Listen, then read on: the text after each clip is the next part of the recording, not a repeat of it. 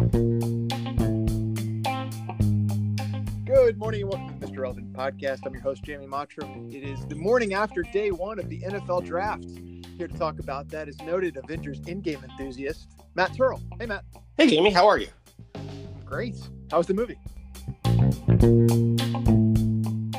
The movie was great. The movie was much better, I think, than sitting around watching names be called on TV, which is the most sports ball thing to say about the draft. And I love watching the draft, but I liked watching a movie more. I'm just going to be honest.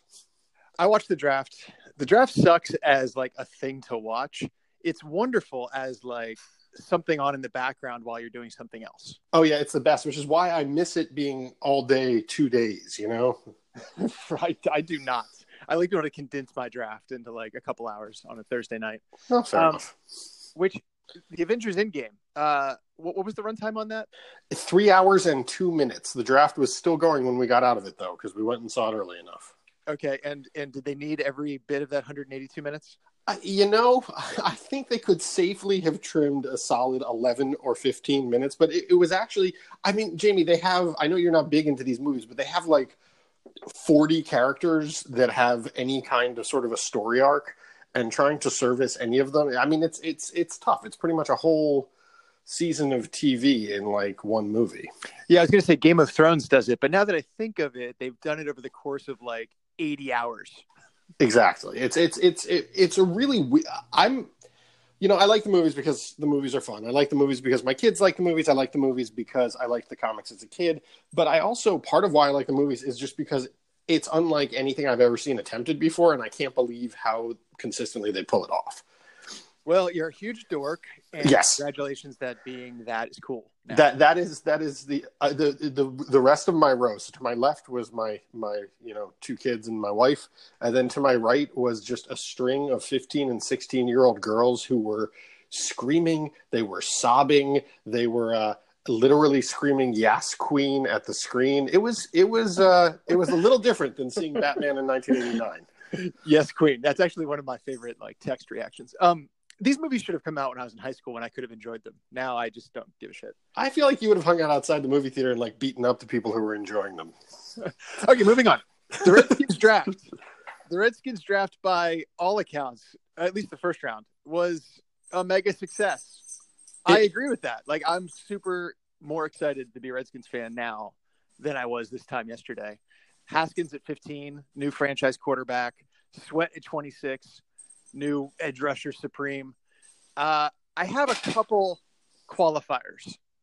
It's not a 10 out of 10, or maybe it's a 10 out of 10, but the way they got there, I'm not giving the Redskins front office / owner effusive praise. But before we get to my qualifiers and we go pick by pick, what were your thoughts? So my thoughts on a macro level are the same as yours. But I actually thought they did even better than you did, because when I got out of the movie, I hadn't launched a draft tracker app or anything. So I just opened the web browser and typed in draft, figuring that the first thing it returned would be, whoever had the best draft tracker running. And I clicked on it without looking closely. And I did not realize that what it was showing me was yet another mock draft. So the first thing I thought was that the Redskins had gotten Haskins, but had traded up to 3rd overall to do it. And I was wonderful. I was like, oh my God, I'm beyond furious. I told myself as I was thinking about what I would think of the draft, I was like, okay, if they trade up for anything at all, I'm going to hate it. And other than that, I'm willing to consider. So I saw that and I was furious. And then when I found out what really happened, I was like, hey, that's actually pretty good. I love your tale of using the internet and a smartphone as I perceive baby boomers to use their phones. Oh, totally. I might as well have been, except that in my experience, baby boomers like to talk to their phones. They really get into Alexa. So I would have been standing in the lobby shouting at my phone, what is the status of the NFL draft? That kind of thing. Okay. So the Haskins thing, I think we were conditioned collectively in a similar fashion to your little experience there, where you thought the Skins had traded up. Yeah. Everyone thought if the Redskins were going to get Haskins, who was the second best or second rated quarterback in the draft after Kyler Murray, who was the obvious number 1 pick, everyone thought they were going to have to trade up. There was reports of Snyder, standing on the table / sitting on a phone book saying I want to trade up for Haskins. But so that he slid and everything broke perfectly for them to get him at 15 without spending any more draft capital makes it that much greater that they got Haskins. And you're omitting one part of the story, which was that there was also the pervasive rumor that the guy they wanted wasn't Haskins, but was Daniel Jones, who, I mean, we don't really joke. We don't really present ourselves as people who like break down the tape. But even just what few highlights I've seen of Daniel Jones were horrible. What I've read about Daniel Jones was horrible. Like, I really did not want that guy on the team. So again, like, it was almost like they anchored us with the worst possible scenario, and then anything else just would have seemed like a win. Right. And by the way, Daniel Jones, who I did not want, and here's how little I know about, college football players and draft prospects. It wasn't until yesterday that I thought Daniel Jones was African American. I didn't even consider it. I think I saw a picture of him, or a Duke game flashed on my screen at some point, and I had a picture in my head of who Daniel Jones was.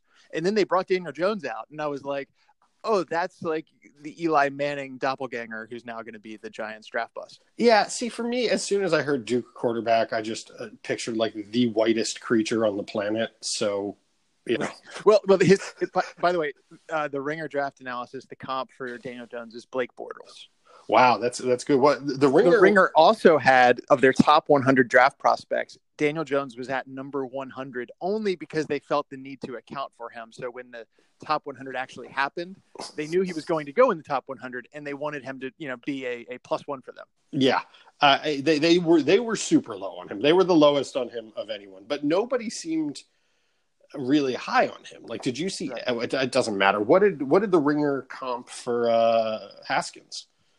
I'll look that up. I don't know, but I mean, the fact that the Giants took him at 6 just made it so that whatever the Redskins took at quarterback at 15 was going to look awesome. Well, the Giants also really helped the Redskins out because they are setting levels of just idiocy in roster building that, like, even the Redskins haven't touched. They were in one of my fantasy leagues. There's, the one guy who's a diehard Giants fan and who, likes to mock the Redskins fans over the years. And we all woke up this morning to, in the fantasy football offseason, to like an 8-paragraph email being like, to save you all the time, Bruce Allen is no longer the worst GM in the NFL. And then like this extended rant, like Giants fans are pissed. Haskins comp this is a great comp. Shades of medium-sized Ben Roethlisberger, and also Nick Foles. But those guys seem totally different to me. I know. I love that comp. It's great. It's creative. Well, also credit for the double cross-racial comparison. Real rarity there. Yeah. I don't know, a bunch of thoughts. I mean, first of all, I was also conditioned to like this pick because our top 2 quarterbacks have broken legs, and our third quarterback is Case Keenum, who is a kind of like dictionary definition of like fill-in veteran quarterback while the younger guy is getting groomed. If you have a younger guy, we really needed a younger guy. I was going to be thrilled with whoever they picked. The fact that they got a top 10 value quarterback at 15, this is exactly what you need to do. You have to take a swing at getting our version of, I don't know, fill in the blank, Deshaun Watson, Pat Mahomes, Baker Mayfield, like the first round quarterback talent who can be a good NFL quarterback on a rookie contract and change your franchise. Yeah, they were also helped, I think, by the fact that so many of the other picks that went before them knocked out the other things that they could have considered taking, that like it really came down to Haskins or what's the guy's name? Burns. They went one pick later to the FSU linebacker. I think he went one pick later to Carolina. Exactly. And so like they almost, one of the ways you screw up a draft is by, the old, here's who was taken ahead of Derwin James. And then your guy is on that list. And like, I felt like they made the smart pick. I felt like they made the good pick. I agree with you. I think they're also, in hindsight, they really had to do it because they had to have 2 or 3 viable, rosterable quarterbacks who combined cost like less than half of what Alex Smith costs. just because of the Right. cap situation. So yeah, no, it was Their 3 quarterbacks are now $30 million. Yeah. I think for this year. and that's what they had to do. So I mean, you have to give them credit, to be honest. Like I was really expecting to get on this podcast today and just do our usual doom and gloom, snark at the front office, snark at everybody, but like they've seemed to have handled the draft as well as one could have hoped. I mean, the only way they could have fucked this up is to like actively, aggressively fuck it up. Like Right, which is what they do. Jump up the draft board, like trade up to get the same guy who they could have gotten at 15. That's the only way they could have fucked this up. But I do It's feel such an obvious pick. I do feel like that's what Snyder does. I'm both thrilled and also like unwilling to give credit. I'm willing to give credit because I feel like if the rumors had been true and if Snyder had taken control of the draft board, they would have traded up and they would have gotten Dwayne Haskins. And it would have been idiotic. But instead, they were able to stay pat and get him where he was. And at that point, as we keep saying, like, I'm fine with it. And if you let the draft come to you and then you make the smart pick, that seems like the way to build a team, you know? Could you imagine being the Giants or a Giants fan and like they took Daniel Jones at 6 when they had another pick available? I think that's 17 was also the Giants. And they probably could have gotten him then. And also Drew Luck never was not drafted in the first round and was probably higher regarded than Daniel Jones. I mean, and then their later picks were bad. Wild. Did you see what Barnwell tweeted about the Giants? His like evolving Giants tweet. No. He was tracking over the course of the draft, and he's like, "Oh, they traded Odell Beckham for, or no, they gave up Landon Collins, and I forget which other 2 guys, and then they traded Odell Beckham for the replacement for, and it was one of those guys, and then he updated it to point out that they had now drafted the 2 replacements for those guys, and then it was all 3 of those guys. So basically, they traded Odell Beckham for the picks and the player that became the replacements for the players that they gave up." But probably not as good. It was poor Barnwell. It's just wild. Also, like there's a viral video of like Haskins reacting to the Giants taking Jones at 6, and he's just kind of like staring blankly at his phone, and then he kind of like smiles and shakes his head. I think it was a very appropriate reaction, but Ravel tweeted something interesting, which is that like him sliding from 6 to 15 cost Haskins about $10 million. And I mean, any extra motivation you can give a guy who was already regarded as the second best quarterback in the draft, who tore it up at Ohio State, who's all the measurables are there, was a 2-time academic All-American. Like, who knows if he's going to be good? But I just feel like all of this lined up to me feeling pretty wonderful about how, you know, who the Redskins got a quarterback. Well, and it's also, if you go back to the mock drafts in like January or at least December, maybe by January things had started to turn. But I mean, Haskins was the surefire lock, odds-on number 1 overall pick. And, you know, situations change, opinions change, everything changes. But having a guy who was at any point legitimately considered that by real outlets, not just by, you know, fans of Ohio State, there's something to that. I mean, it's the best case scenario for that is like in Aaron Rodgers, where it's a guy where they're like, is he going to go number 1 overall? Who knows? Might be him, might be the other guy. And then he falls and then he turns out to be great. I mean, there's a lot of potential here. It's a very exciting one. And we haven't even talked about the second number 1 pick. Well, I'm trying to think. I'm trying to unload the notebook here on Haskins. Oh, I don't like the Ohio State factor. I feel like I don't really like anything Ohio State. Never have. That's fair. Don't plan on it. Interesting factoid. First Big Ten quarterback taken in the first round since I think Kerry Collins almost 25 years ago. God, what is Kerry? How's that possible? What is Kerry Collins doing right now? Drinking? No, I don't. That's a bad joke. I think he might be an alcoholic. I'm sorry. Yeah, I believe he was. I believe he went into recovery. I thought it was actually cough syrup or something, not just alcohol. Yeah, but yeah. Well, anyway, how does the second best conference in the country not produce a first round quarterback for 2 decades? Because the gap between the first best conference and the second best conference might as well contain like 7 different conferences. True. Also, the other item from the notebook is like the kind of local boy factor that he went to high school. Where did he go to? Bullis, yeah. Snyder's kid. Yep. I don't know how I feel about that. Like, it's being played up as like, oh, that's great. Like, you know, he's going to play for the hometown team. But think about his experience as a Redskins fan. Like, when he was like, whatever, junior high school, it was like the RG3 era. How fucked up was that? And before that, he was like suffering through like Zorn and Campbell, like the Matt Turl era. And we all suffered through the Matt Turl era together. I suffer through it every day. Is he really a Redskins fan? And if so, why? Probably not. But I mean, there's a certain element of who cares there, because every guy who signs with every team is either like, oh, this team had a player who I looked up to. For the Redskins, it's always Sean Taylor. Or, even though I grew up in Michigan, I was always secretly a Seattle fan or whatever. They just say it. It doesn't matter. None of that matters. Sure. I guess I'm just thinking like, at first I was like, oh, that's awesome. He gets to play for his favorite team. And then I kind of went a little deeper and was like, he's probably thinking anywhere but here.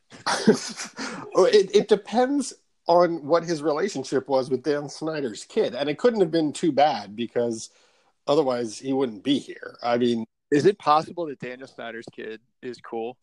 I don't know. The mention of Daniel Snyder's kid being at Bullis was mind-blowing to me, because when I was in the Matt Turl era, which was like 10 years ago now, or more, no. Yeah, it's about 10 years ago now. And he wasn't somebody who would have been in high school. So realizing that Daniel Snyder's kid has continued to age while I have not seen him was startling. Also, I should point out that Bullis is in the zip code that I technically grew up in. And so I already feel closer to the guy. Now, I was right on the edge of that zip code because it's a real snotty zip code, and I was not in the real snotty section of it. But yeah, it's nice. It's a real hometown guy for me. Well, Dwayne Haskins, excited about that. Unwilling to give credit, but excited about that. And I'm really excited about Montez Sweat, like another guy who was much more highly regarded than his eventual draft position. Went 26 to the Skins. One of these like freak of nature pass rusher guy. Like he's 6'6", 260 with a 4.4 140, which is faster than Odell Beckham. And he also he produced. It wasn't just like a combine guy. I think he had 23 sacks over the last 2 seasons at Mississippi State in the SEC. So yeah, just by all accounts, an impact player at 26. Yeah, I mean, there were headlines for it. It was like the draft grades were all sort of A, some were even A+. There's like, ready to start. Somebody said nearly perfect. It seems like a really good pick. Do you have any qualms about giving up the extra second rounder for him? Well, this is what I was about to say. Like, if you have the 26th pick in the draft, you're thrilled getting that value at 26. But in theory, I don't like trading 2 mid-round second rounders to move up into the late first round. Like, especially for a bad team. It's not like the Redskins are one player away. So why? I mean, so I don't know. Just the theory of I would rather have 2 solid. Theoretically, you're getting 2 solid starters in the second round. I mean, who knows? Maybe one's a bust, maybe one's a Hall of Famer, but you're getting 2 good players instead of 1.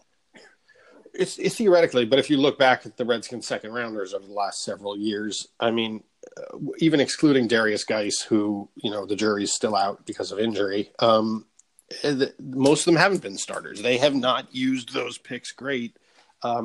There's also the argument. But does that matter? I mean, does that I don't quite get just because the Redskins second rounders have sucked doesn't mean the second round picks don't have value to the Redskins.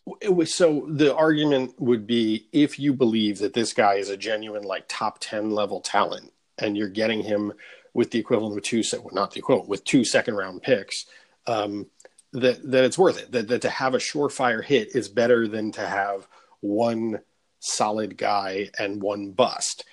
So I guess that's the thing. But there's no sure things in the draft, and I don't know. I'd rather have more picks, especially more top 100 picks than less. Especially when it's not like they traded 2 second rounders and they moved up into the top 10.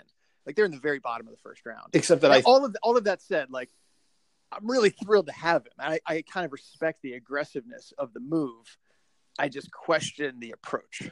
I sort of question it unless they genuinely 100% believe that he was top 10 or even top 5 value. At that point, right. I mean, it's totally worth it. And it's also, we talked a little about what is valuable to the current administration, which is immediate production, because next year's pick may not matter to these people at all. So from that perspective, They giving up the second for a first rounder this year makes 100% sense. And if those guys are like, well, it's not going to be my second round pick next year unless this guy is great, in which case, fine.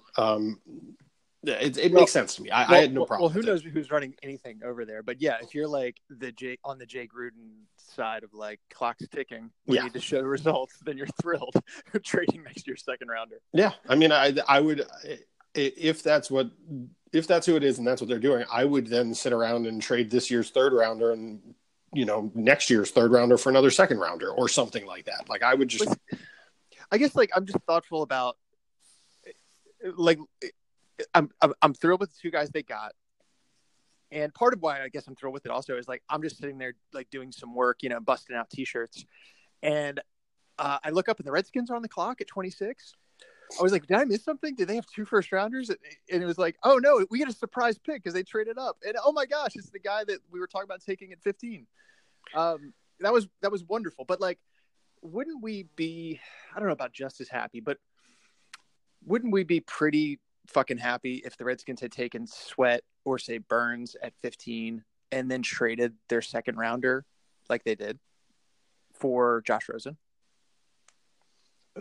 You're assuming that they could do that, but also at this point, I am assuming that. Yeah, I mean, I guess so, but I think, I don't know. I mean, there's also the element of fifth year of team control for first rounders, right? Am I remembering that correctly? Well, I mean, there's the matter of like one less year of Rosen because he burned through one with his rookie contract with the Cardinals, and the matter of and maybe him not being as good of a prospect as Haskins. I mean, he went higher last year, but he had a bad rookie year with the Cardinals, where it was a bad situation as well. I don't know. There's the matter of like which guy's better, and who really knows. But then also, pretty tangible thing is that in that scenario, they're not giving up next year's second rounder as well. Yeah, I mean, I don't know. I'm real immediate gratification. What's the word I'm thinking of? Like, I'd much rather millennial. Yes, I'm a millennial who uses my phone like a baby boomer. Yeah, we're big on the generational pigeonholing today. It's weird, and we're right in the middle of those two. Well, that's what's the weirdest is that I identify incredibly strongly with Generation X, like really strongly, like embarrassingly strongly. So. Yeah. This is just shattering my view of myself, but no one cares about that. You're basically just like Ethan Hawke in Reality Bites at all times, walking through life with like your cardigan and greasy hair and cigarettes, and at all times. God, how I wish. That just sounds like the way to roll through my 40s. I'm also warm towards Montez Sweat for the Mississippi State thing because I loved Fred Smoot so much, and it just makes me happy on that alone. It's that simple. Honestly, that is something. That's not nothing. I have my Smoot jersey. I saw Sweat shouted out Smoot in a post game or whatever interview. And I think Smoot might have been like hyping Sweat leading up to the draft, which also makes me happy. Oh, there's no doubt. I mean, I'm sure somewhere, hopefully, Steins is transcribing away. I'm sure somewhere Smoot has a terrific rant on Sweat. I'm sure of it. Incredible draft for Steins. If all you care about is like digital web traffic, that's I guess a double. I could have just said web traffic. Last name was great for you. I think it's been great for you too, though. I felt like I thought of you with Sweat. I just, gonna make you sweat till you bleed. I don't know. I feel like they're out there, like sweat puns are going to be great on T-shirts. Yeah. It's harder to sell T-shirts than you might think. I would think it would be very hard to sell T-shirts. As speaking as someone who mainly buys like plain solid color T-shirts at on the clearance rack at big box stores, I would think it would be very hard to sell T-shirts. Do you actually wear plain tees, like no logo? I wear a lot of plain tees with no logo. There's very few logos that I really enjoy wearing. I think that's suspicious. Well, it is literally following on the heels of saying that I'm Generation X. It is about the most Generation X thing I could possibly have said. True. Yeah, you can't hang a sign on me, man. That's right, man. If I'm going to advertise for you, you got to pay me for the privilege, man. Anything else? I feel like I've already overdone it on like being quasi critical on a morning when I was pretty thrilled with the results. What about just sweatshirt? Anyway, what if we just put out a blank sweatshirt and called it a sweatshirt? Oh, that'd be amazing. You just put out a blank sweatshirt with a very small, the guy, whatever his number winds up being on it, and then everybody knows it's a sweatshirt. We can do it on burgundy. Oh, that'd be amazing. Use the Redskins font. It'd be terrific. I don't know. I left feeling not critical at all. Now, they can easily screw up the rest of the draft, and then we can be super critical, and that'll be fun. Well, they can't screw up the second round. Unless you argue they already have. Yeah. They do have 2 third-rounders, which makes the no second-rounder thing a little sweeter. Right, and plus you can use one of those third-rounders if you really need, or both of them, to get back into the second if there's somebody sitting there that you really want. And then you'll have the same thing to complain about tomorrow, but with one number higher. Well, so this is my issue with, I guess, supporting my argument about like not trading 2 second-rounders for Sweat is I was listening to the Redskins Talk Pod this morning, and they were kind of like, what do we need with our 2 third-rounders? And I think Mitchell was like, I want a guard and I don't know, whatever, a linebacker. And probably not a linebacker. They're pretty good at linebacker. They're pretty good at the front 7 overall, by the way, at this point. Maybe it's a tight end. I think it was a guard and a tight end. We got nothing there. We really need to bolster those 2. And then JP's like receivers. And then Pete is like, really need a safety, man. And I'm like, yeah. So basically we've named like 3, eighths of the units on the field. Yes. But what you have to believe is that what you have to believe they believe is that having half of those guys who are genuine NFL starter caliber or better is better than having all 8 of those positions who are, kind of okayish and basically no better than the flotsam we currently have. Yeah. I don't know. I mean, I think you have to get a receiver, whether that's a good receiving tight end or a wide receiver. But I mean, they're just so depleted. Hopefully they have a running game this year. It's pretty exciting. They've got Haskins and Geis coming into the year. But those are both pretty unknown commodities, and you've got no receivers. Yeah. Although, they don't have to solve everything this year. I'm okay. True. Maybe Richardson comes back healthy and is, acceptable. Maybe Trey Quinn turns out to be acceptable. Who knows? I'm not going to claim. My problem is I know what positions they need to fill. It's the same positions they've needed to fill for what feels like a decade and a half now. But I haven't chewed the tape on the guys who are available today, man. That's what we're going to have to do today is just grind. I feel like we're going to watch a lot of all 22, just me and you, all 22 all day, going to grind that tape. But I just feel like they need help on the offensive side of the ball at this point. Yes. They don't have, they're pretty thin on the line. They've got no receivers. They've got a rookie quarterback and a couple veteran quarterbacks, both of whom would need help. And they've got guys, you're not quite sure what it is, but you have to put points on the board. And I don't think they're capable with the current set. Well, the nice thing is there's very few positions whereby if they took best available, literally just the best player available, where they would be, tripling up on themselves.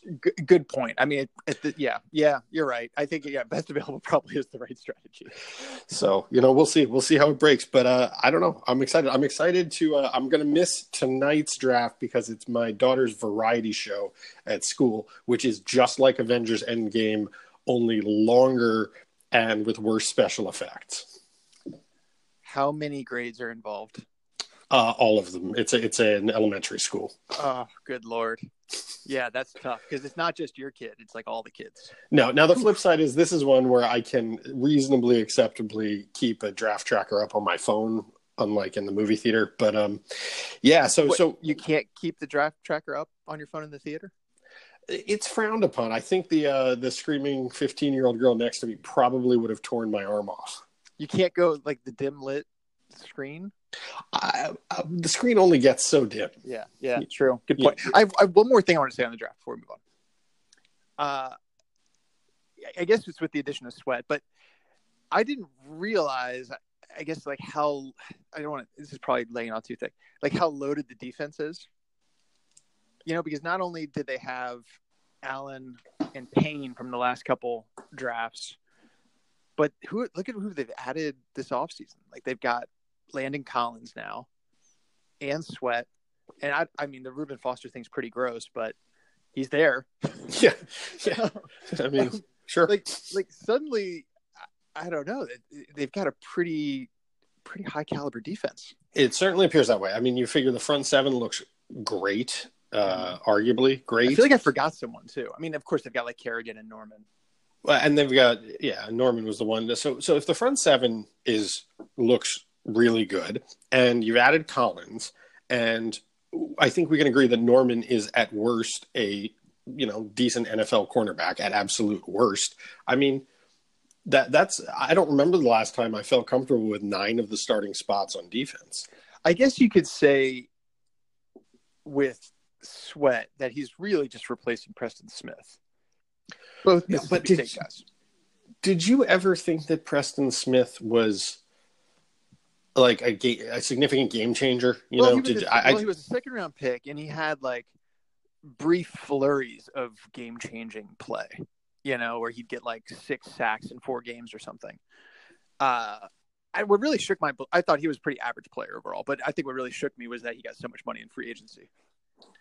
Well, and so then we're back then to the discussion of trading 2 second-round picks. If you got a Preston Smith, and let's say you hit on the other position, let's say you got an equivalent guard, right? An adequate, a starting guard that never made a Pro Bowl, was fine, and then whatever.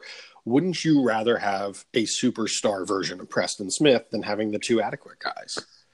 Yes. Yeah. And so you're assuming, for the purposes of this conversation, that they believe that Sweat is a superstar compared to what would have been a Preston Smith with the second-round pick. I don't know. I'm really, really okay with it. I don't think the cost was too high. Yeah. Yeah, I agree. I'm with you. So here's the big question: it's a planning question. It's our next production meeting. Should we reconvene to discuss the picks tomorrow?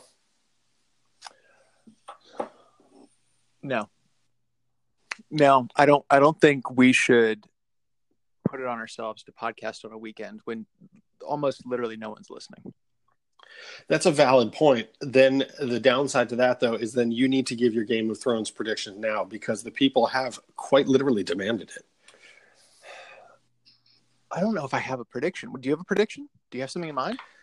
I don't have anything specific in mind. I guess so. Here's the easy one. Not mild spoilers for this season of Game of Thrones. So hang up now if you don't want to do it. We think a lot of people are going to die. We think they're going to face off against the Night King, right? Mm-hmm. So where do you think, what is the status quo in general at the end of the episode? Is the war ongoing? Have the good guys been sent in retreat? Have the bad guys been vanquished? Where do you think things stand at the end of the episode?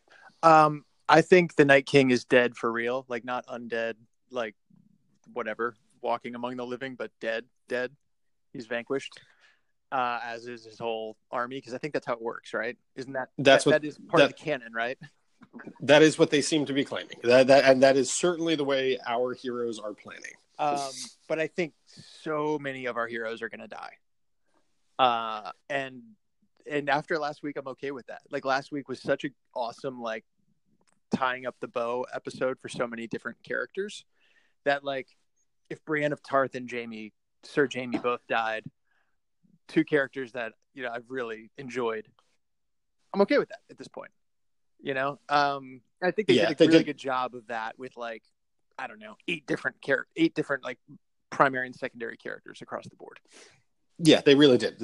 I agree with everything you're saying. So you think that the battle against the undead sort of wraps up this week, and then the back half of the season is the remaining living people hashing out the succession. Well, yeah, because I just don't feel like the Night King and that whole like side of the wall is terribly interesting.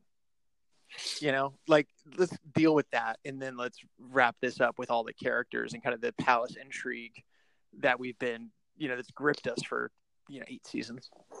And that's where the logistics get weird for me, is because to have that, you need a certain number and a certain number of specific characters to survive this week to make the Battle of the Living and the Palace Intrigue portion compelling. Especially because obviously Cersei's great, but that Euron Greyjoy guy he's the worst. Yeah, he's got to get in the sea. Yeah, he's just terrible. So my prediction then is I think that the battle doesn't quite resolve. I think that maybe there's they beat like a mini boss, but they don't beat the Night King. And I think we get one more week of battle against the undead. And then the last 2 episodes are the wrap up with the living against the living. That's my prediction. I am sad though that like these people aren't going to be in my life anymore. That's how I felt with Mad Men when Mad Men wrapped. And it was like, I'm never going to see I'm never going to get like another one-liner from Roger Sterling. It's just kind of sad. Which is, I mean, not to just keep citing Ringer podcast, but that's Andy Greenwald's big thing is that these are like the people that you bring in your house every week and you hang out with, and like you just like having them around. I totally agree. It's going to be sad when they're gone, which for some people who have hearts and aren't just cruel savages like you, that's how Avengers Endgame felt too. Well, I think it's different though with the show, especially a show that you don't binge watch, because it is like a regular like weekly visit, like off and on for a decade, we've spent time with these characters like every week for an hour. And that's how, Mad Men was, or Breaking Bad, or any show that you've watched as it aired like on linear television. And that's another thing I'm going to miss is like, this might be the last show like that. I don't really watch any other shows that are on cable or network television. I recommend The Good Place. You don't watch that? I've watched some, but I'm like way behind. So it's not like when I do watch it, or if I ever watch it, it will be in the binge mode. That's one for me where I just like those people. It's a real like, and I like them. Unlike Game of Thrones, they're real sort of relaxing. I know they're not going to suddenly start stabbing each other or like, committing incest or anything. It's like having that friend group where like they may not be your best friends, but like whenever they show up, it's like you have a good time for half an hour and then they leave and it's great. So those are my friends once these savage medieval friends leave. I found that there's a certain type of show I have a hard time connecting with or clicking with, and it's, well, first of all, anything animated, that's in the trash. Secondly, it's like those really snappy, like dialogue heavy, like the jokes are coming a mile a minute shows. Like I think The Good Place is like that. Is that fair? Is that a fair characterization? It's fair. I mean, it's got that sort of Michael Schur's voice is so familiar to me now. I mean, he's talking about somebody who's been in our lives forever. I mean, I think we both read Fire Joe Morgan 12 years ago or whatever it was. And like, I had dinner with those guys actually. Well, I wasn't sure, but it was the other 2 guys, Alan Yang, who's gone on to create Masters of None with Aziz Ansari. I tried to hire them to be baseball bloggers at Yahoo, and they were like, "Nah, I think we're just going to do more of a TV thing. Like this blog is a lark." I'm like, "You sure? Because I could pay you to write about baseball." And they're like, "No, we'll just do The Office." Well, they botched that pretty badly. I think we can all agree. But yeah, no, like, so like to me, it's his voice. It's Schur's real sort of easy, like not quite a joke a minute, but yeah, there's a lot of background jokes. I don't know. He's just got a different tone to me than what you're referring to. I'm not great at the rat-tat-tat either. Yeah, I mean, I love Parks and Rec and The Office. Those are 2 shows that I did watch every week for their entire series run. But the pacing just felt a little different. I don't know. Something about The Good Place hasn't quite worked for me. Another show like that is definitely got that pace and like just line after line after line is Veep, which I think can be really funny, but also really exhausting. Yeah, I for some reason it didn't catch for me. We tried to watch a couple episodes and it just never took. I think both my wife and I have a real problem divorcing any Arrested Development actors from their Arrested Development roles. Yeah. And we have just like not moved on from that. We're really stuck. Well, that's interesting because I think at first I had a hard time with Julia Louis-Dreyfus as not the Seinfeld character. But I don't know. It's worked. Yeah. It's evolved. I've solved that problem by avoiding Seinfeld for going on 3 decades now. You never watched Seinfeld? Never watched Seinfeld. God. Was that possible? Jamie, There were like 4 shows on in the 90s, and that was one of them. Yeah, if I wanted to hear neurotic white Jewish guys whining about stuff, I really didn't need to flip the TV on for it, man. I was squared away.